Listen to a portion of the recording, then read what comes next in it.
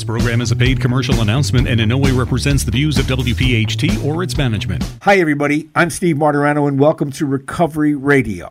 We're here every Saturday talking about the disease of addiction. We hope you've found us by now. We hope we've been of help. Recovery Radio reminds you each and every week, not that you need to be reminded, there's a problem, a big problem going on in this country with substance abuse. But there's a way to recovery because millions have found it. Recovery Radio is dedicated to information about the scope of this problem and, as I said, the path to recovery. It's all sponsored by Retreat Premier Addiction Treatment Centers. We'll have more about them straight ahead. Our guest today is Jason Bannon. Jason has, in fact, wrestled with the disease of substance abuse in his own life, and now he sort of tag teaming the problem by helping others, primarily his colleagues that he works with in the Communication Workers of America, with their problems regarding substance abuse. Jason Bannon has been in the telecommunications field for over 2 decades. He started as the proverbial Wichita lineman, only not in Wichita.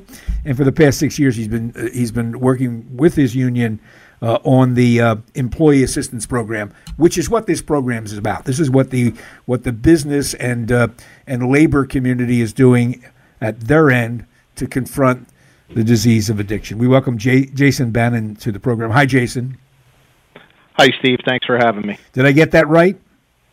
You did. You did a wonderful job. And we want to thank you, by the way, because if you guys weren't good at what you do, we wouldn't be able to do these telephone interviews, I guess. Well, I appreciate being on. Right.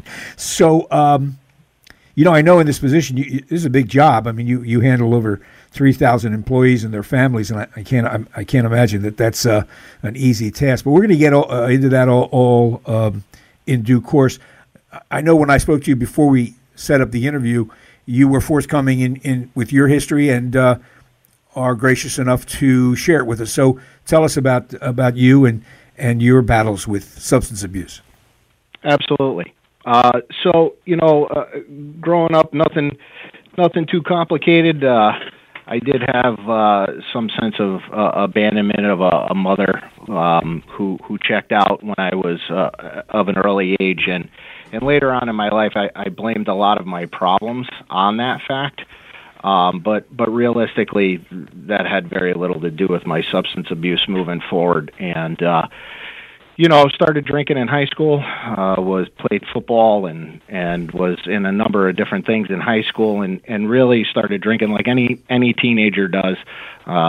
Started smoking marijuana and socializing with those kinds of people. And, fast forward 17 years and I found myself in my home with the shades drawn and diving underneath the kitchen table when the postman came to deliver mail, and totally disillusioned and confused and just very anxious and had a lot of problems. We often talk about this as a progressive disease, and it certainly was that way in my case as well. So it was about 2008, and I had come to the end of my rope. I thought I was living the American dream. I had a wife, 2 kids, house, motorcycle, car, all this stuff. And realistically, I was not happy at all, and drinking to oblivion. About a year prior to that, I wanted to try and quit smoking, and I went to my local doctor, and he prescribed me Xanax. Now, I can assure you that I did not quit smoking, but I did pick up a nice Xanax habit at the time, and so that contributed to all the paranoia that I was experiencing when I first got sober. I did not go to a detox or a rehab. I didn't know what I know now. I wish I had at that time. I didn't realize that detoxing off alcohol and benzos could actually have killed me. So I shake and baked in my work truck for several days. And it was absolutely horrific. You used to climb up poles. I did manholes and poles. In this condition. Yeah, I used to keep it together at work long enough to get home, and I was experiencing some tremors by the end, and I would keep it together long enough to go home and get my quote unquote medicine for the day. I suggested to no one to do this. It was looking back on it, it was very dangerous, but at the time it was just the price of doing business. Well, there's so many cruel ironies of the disease of addiction. I don't have to tell you about them, but one is that the higher you can function, perversely, the worse shape you could wind up being in, because it's going to take you even longer, perhaps, to get around to fixing things. Jason, you didn't start out with this plan. Obviously, this wasn't your plan. I ask everyone this who tells me their story because they're all so similar and yet very much different. During that period of time, and I think you said it was around 15, 17 years when your substance abuse grew and grew, but you started out typically experimenting with alcohol and marijuana. At what point did you begin to notice that maybe you were in a different league than your peers? Well, that's funny because actually I knew at about 17 years old. And I was home one day and talking with my stepmother, and I said to her, Mom, I think I have a problem with alcohol. And she said to me, oh, my God, we'll do whatever we can to get you help. And the very next day I woke up and I said, you know what, I'm fine. Everything's fine. And I never did anything about it. So I knew early on, but did nothing about it. And then it just kind of goes to the back recess of your mind, and you don't think about it. It's just an everyday occurrence after that. And you surround yourself with people, I guess, who were also in the same kind of pattern, so it looks normal to you. Is that going on in your life? Absolutely. Friends, family members. In my family, this disease does not run; it gallops. And were you aware of that before you started down that path? No. You weren't aware of the family history? No, not at all. Yeah. Not at all. Looking back on it, my grandfather had passed away from heart attacks and things of that nature. I had cousins all over. I come from a large Irish family. I have about 19 first cousins. Several of them have passed away at this point, and some from this disease. And no, I was totally unaware. Totally unaware. Like I said earlier, I certainly did not know what I know now. And when did you you mean in terms of the scope of this thing, the history in your life, and the way out of it? You were lucky in that you sort of white-knuckled your way through this. I mean, 15, almost 20 years ago, the world and the climate and the attitude surrounding this disease was vastly different, correct? Yes, it was totally different, and and this is no blame on my family whatsoever, but alcohol was a large part of our family gatherings and things of that nature. So it was just, it was just normal. To me, it was normal until it wasn't anymore. And at that point, even if it was problematic, the big lie being told in families back then was that, well, he just goes a little too hard. Nobody thought of it as a disease or a something that should be treated, correct?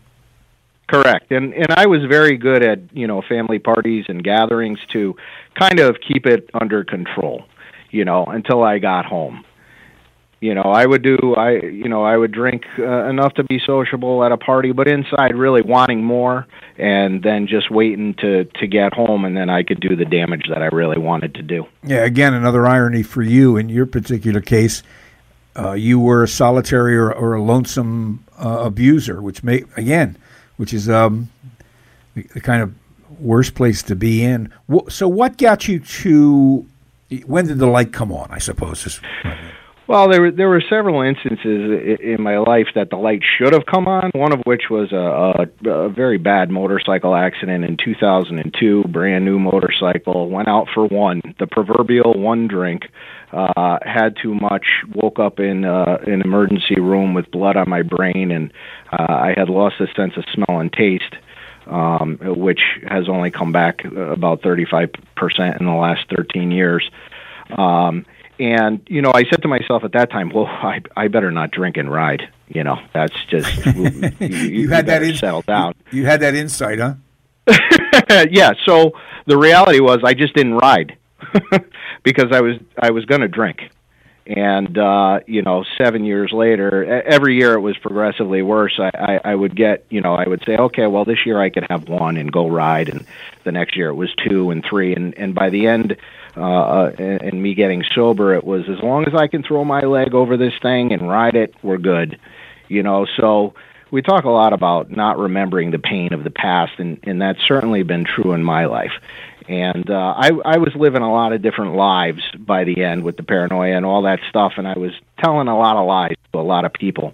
And in November 21st of 2008, all those lives I had been living were in the same place at the same time at a local watering hole. And I became very, very angry, and I went way overboard, and my best friend in the world threw me out of the bar, head first, and later on that night I was looking in the mirror, and I basically had just had enough. And someone had suggested to me, a friend of mine, that they were going to go to a meeting.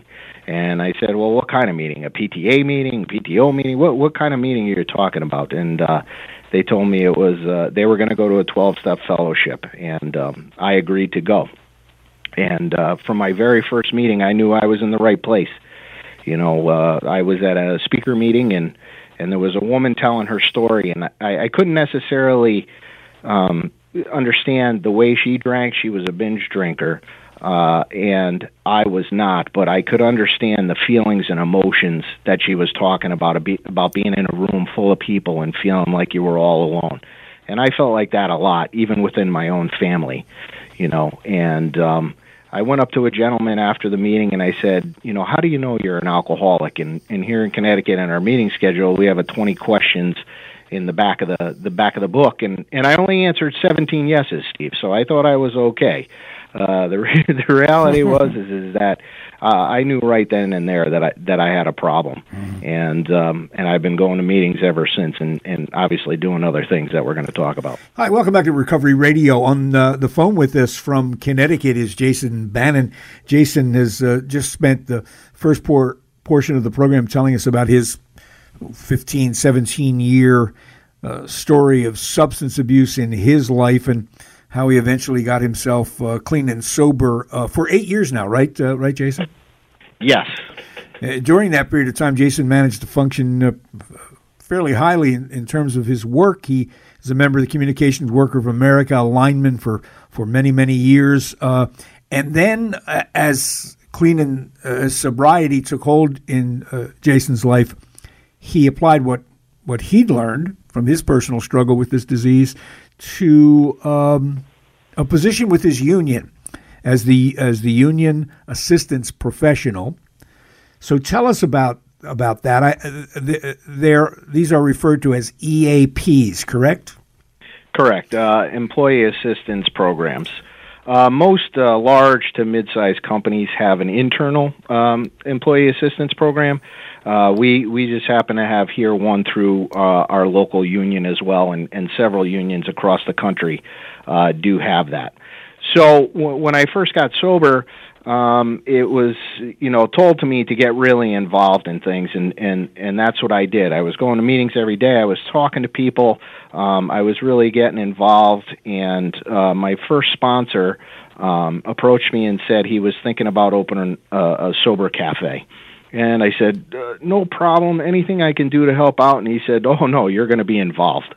And I was, and we put together a sober cafe. We thought we were going to serve some burgers and coffee and, have some meetings, and it totally ballooned from there, where people were coming in the door asking for help.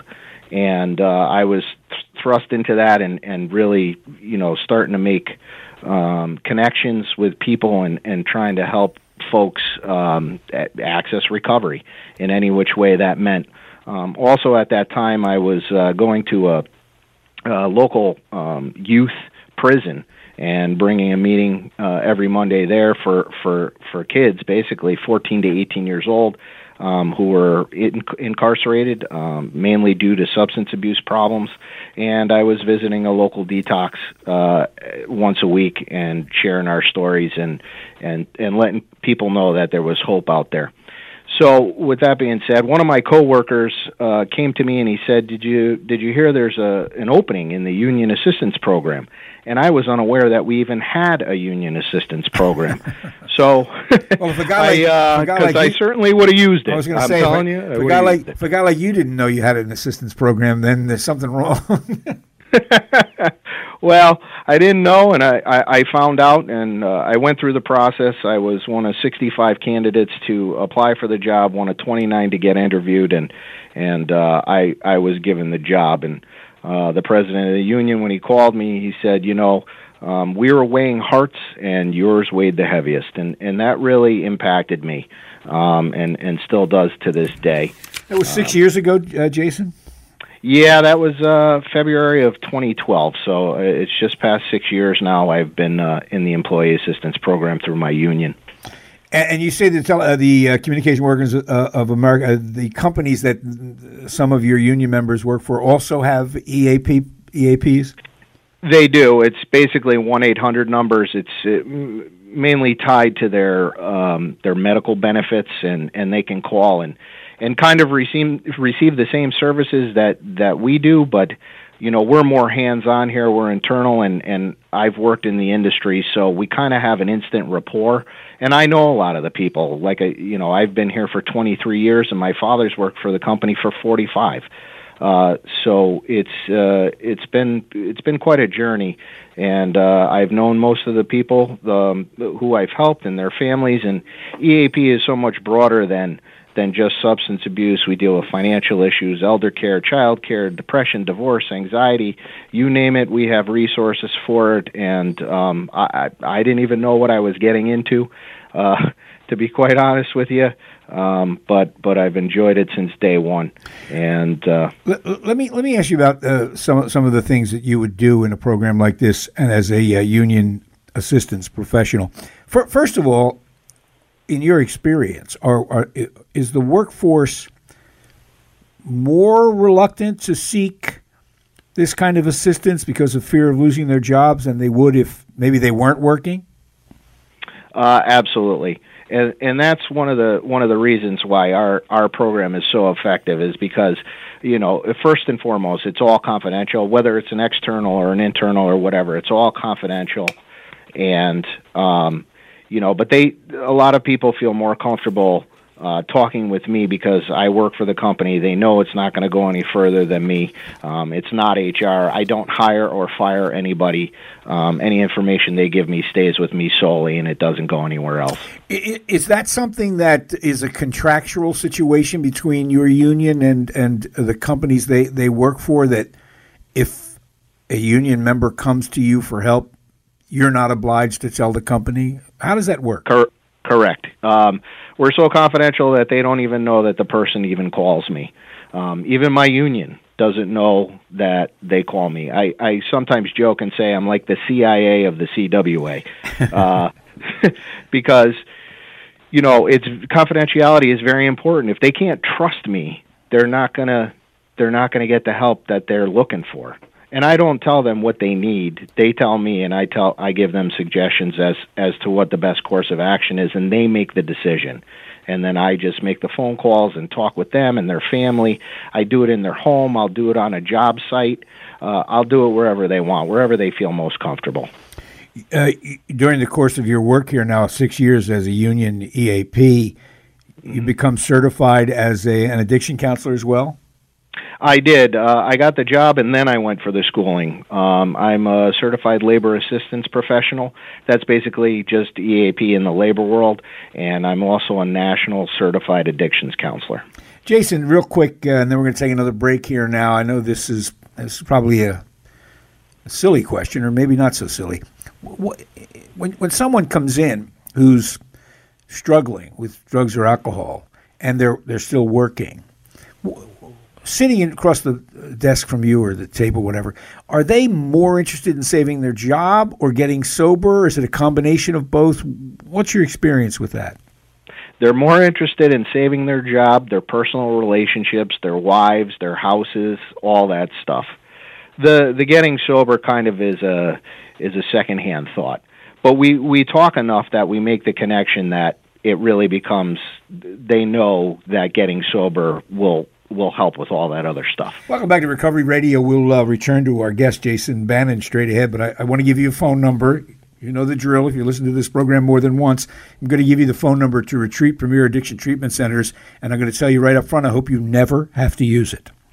But there are probably phone numbers on your refrigerator with little magnets right now that are police and fire, and they're there, and you never want to use those either. But in an emergency, they can make a difference, and so can this phone number.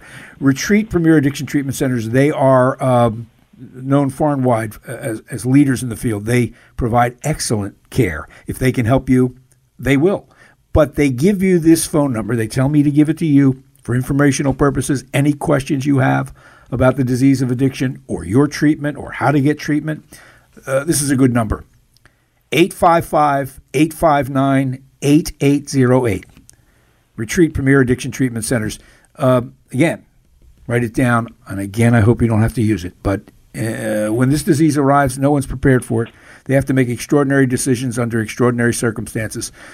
Here's a number you can turn to for straight answers. 855-859-8808. Retreat Premier Addiction Treatment Centers.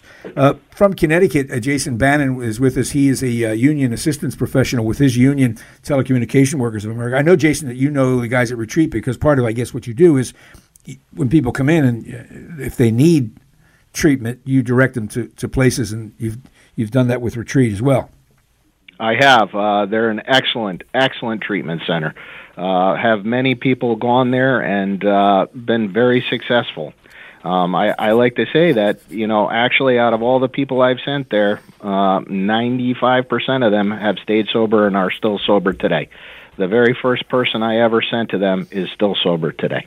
That's terrific. That's terrific news. So, again, I want to. Most people, as you say, are probably in the same boat you were in with regard to their job. They may be aware that they have a substance abuse problem, a drinking problem, whatever, not aware that their company or their union provides this kind of service. So when they come in, they just don't know who to talk to or where to turn. What happens in a situation where or does this happen, where you have to explain to them that they need to go someplace and get some professional treatment?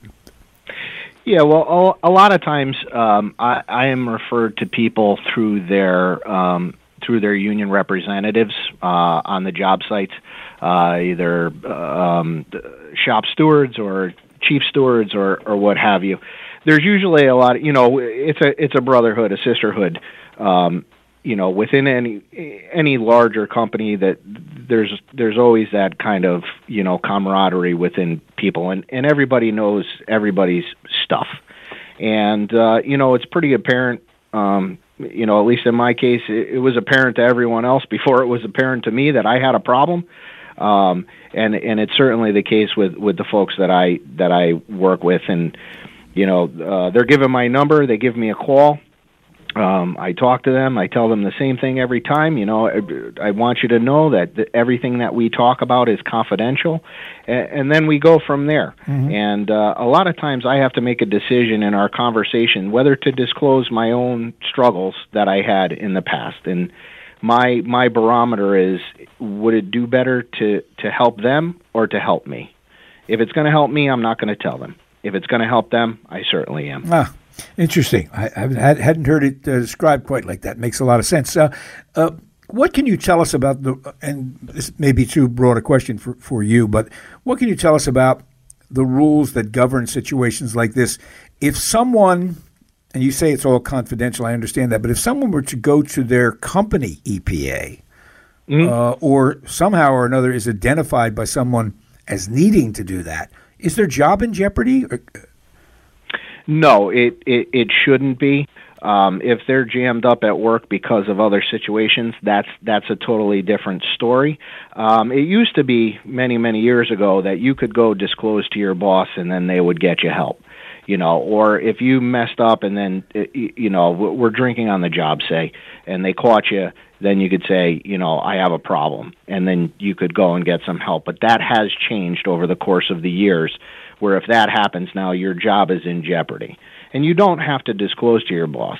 Thank God there's programs like this, whether it be external or internal, with me, that you can call, and we make sure that all of our stewards know that we're available. It's myself and one other gentleman. Like you said, we have over 3,000 employees and their families, so there's about 9,000 people that have access to myself and the other gentleman in the program. Yeah. So what other differences are there? Well, internal and external EPAs, you mean union EPA as opposed to company EPAs? Is that what you mean?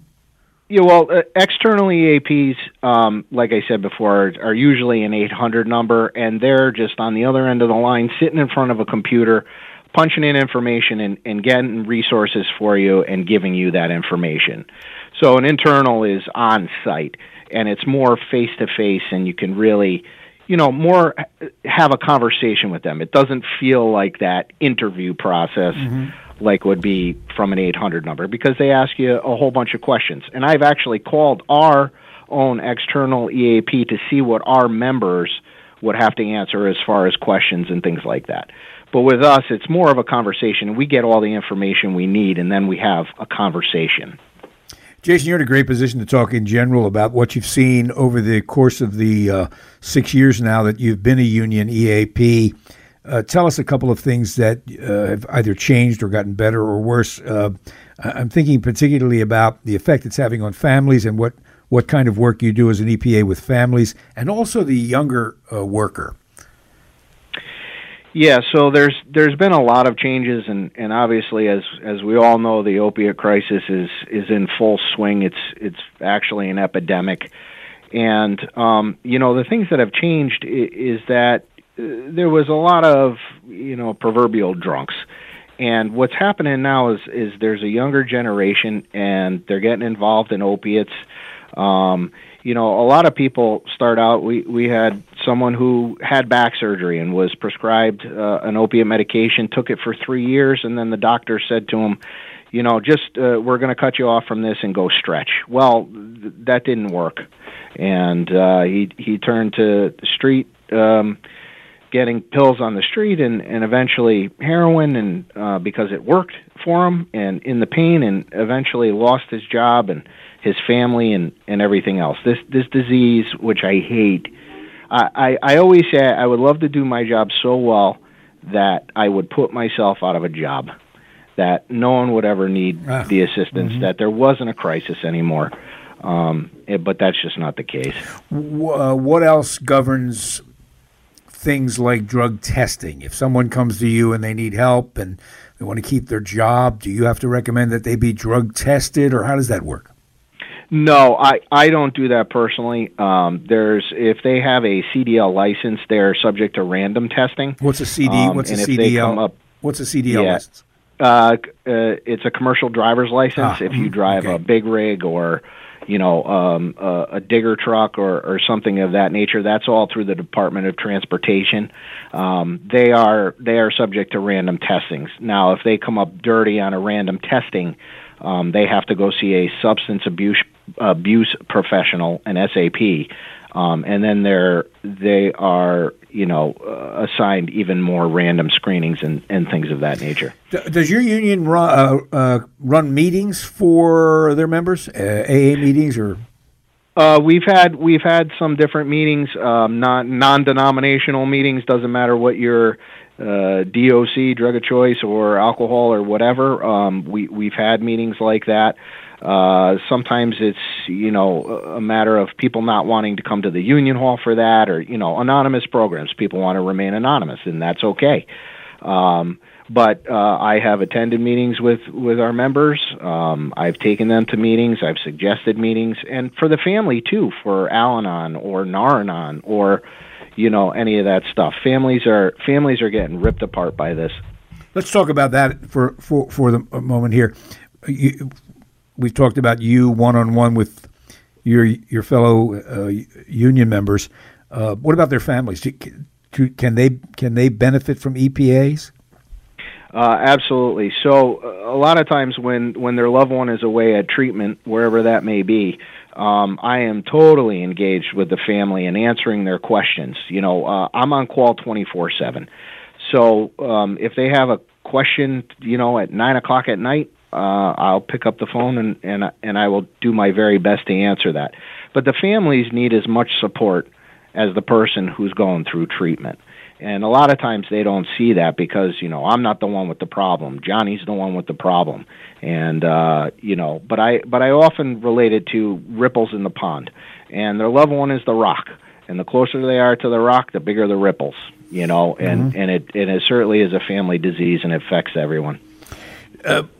If someone's out there and they're in the workforce and they're trying to hold on to their job and deal with the substance abuse problem that they know they have, and they don't have an EPA in their work situation, what can they start one? How does it work? Yes, I'm a member of a group called the Labor Assistance Professionals, and we do a lot of outreach within the building trades and anywhere we can to enlist people to try and start an EAP program. And anybody could do it. There's actually, you don't actually need any certifications to start that program. Programs like this actually started back in the 40s and 50s with people who were getting sober through a 12-step program. Mm-hmm. And their boss would come to them and say, hey, Jimmy over there has a problem, and I know you had a problem and you don't anymore. Can you go talk to Jimmy? And that's how EAP started. It used to be called Almaca. And that's how this whole thing started, and it was originally just for substance abuse, mainly alcoholics, and it blossomed into what it is today for any number of things, mental health or anything. We're back on Recovery Radio. I hope you've found us by now. We're here on Saturdays, been here for a while, talking about the disease of addiction. Recovery Radio, of course, sponsored by Retreat, Premier Addiction Treatment Centers.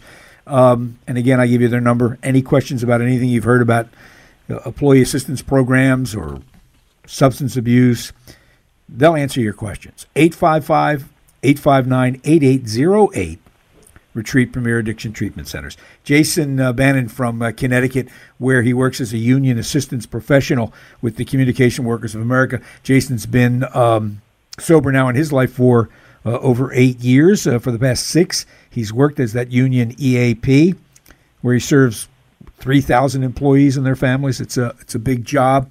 And one that's probably getting bigger all the time. Jason, finally here in the last couple of minutes, a couple of questions about for things like access to treatment. Is it available in a place like Connecticut? And if it's not, what's being done? That's a big sticking point with me, Steve. It's all based on a person's medical benefit. And here in Connecticut, and for the employees that we have, I have to send 99.9% of the people who come to me out of state. Now, that's going to change. You keep talking about Retreat Premier Addiction Centers, which is a great place, and they are coming to Connecticut, which is wonderful. But we don't have here in Connecticut anything that takes our insurance for inpatient treatment, at least nothing that I would suggest anybody go to. What's the political climate in a place like Connecticut under those circumstances? Are those attitudes changing about access? They are changing. I'm actually on a subcommittee of the Alcohol and Drug Policy Council for the state of Connecticut. I'm on the subcommittee for recovery and health management, and there is some change in attitudes. And actually, in Connecticut, we do a pretty good job of addressing the problem. Oftentimes, a leader in what's going on, but there's always something that can be done more. And finally, with regard to just treatment, I know you wanted to make a point or two about something called MAT, which is medicine-assisted treatment. It's a relatively new topic, but tell us about it. Well, medication-assisted treatment has been around for a long time, and everybody would know it more as the methadone clinic, and that was something born many moons ago and called a harm reduction model. Basically, if you were getting what you needed, you wouldn't go out and rob, steal, cheat, and all that other stuff. And in the past several years, there's been Vivitrol and Suboxone and all these other types of medication-assisted treatment. And I think they do a really good job in some cases. But, I have a hot sticking point with Suboxone because it was originally developed to be a detox drug, 3 to 6 days and you're off it. It was originally developed to help you kick the habit. And what's happening now is people are being prescribed it and on it for years and years. Yeah. Because, they can go to their doctor's office, it's cash pay, and the doctor gets his money and away they go. And to me, that's just, it borders on criminal in a lot of cases, and it really bothers me. I had one gentleman who called me. He was on Suboxone for 3 years, wanted to get off. It was hard for him to get off. The last milligram was the worst, and then he experienced kind of withdrawal symptoms for almost up to a year after taking it.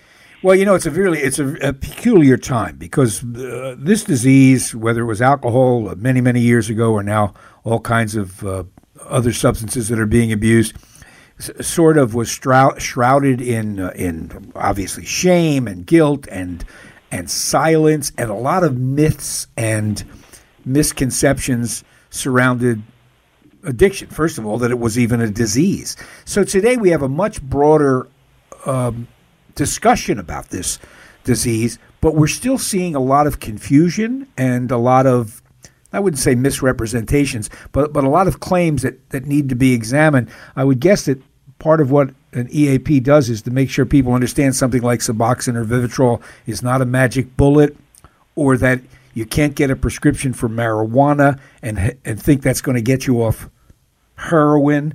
A lot of that's going on right now, isn't it? It is, and in some cases it's kind of misrepresented, and personally, I'm not a big fan of Suboxone, but in my professional career, if that's what somebody wants, I will make that happen for them. But if they want my opinion, and I ask them, do you want my opinion? I will certainly give it to them. Listen, there's many pathways to recovery, and whatever works for somebody, I'm all for it. I don't take my personal journey and interject it into somebody else's. Their journey is their journey, and I try to keep my personal opinions out of it. But like I said, if they ask for it, I'm going to give it to them. Finally, Jason, as I said, 8 years sober. What's the relationship between what you're doing now and your sobriety, if there is a relationship between that? Yeah. So it's very important for me to realize that my work is my work and it's my job, and that's not my personal recovery. Now, when I first started, they kind of interchanged between the two, but so I started doing the job. I was helping a lot of people, and in the back of my mind, it was like, why do I got to go to a meeting, or why do I got to reach out to this person? I do this every day, and it became clear about 6 months into it that I needed to take personal accountability for my own sobriety, for my own recovery. And so, to this day and moving forward, I still do things that are personal to my recovery. And I have a lot of friends who are in recovery, and we do a lot of things together, and it's a wonderful thing. But when I enter a 12-step fellowship, I leave my EAP hat at the door, and I go in, and it's really, what am I doing for my own self that day? Jason Bannon, Communication Workers of America. He's a union assistance professional with them. We thanks so much, Jason, for your time and your work. Thank you. And the rest of you, enjoy the rest of the weekend. Please keep us in mind, Recovery Radio. Bye-bye. This program is a paid commercial announcement and in no way represents the views of WPHT or its management.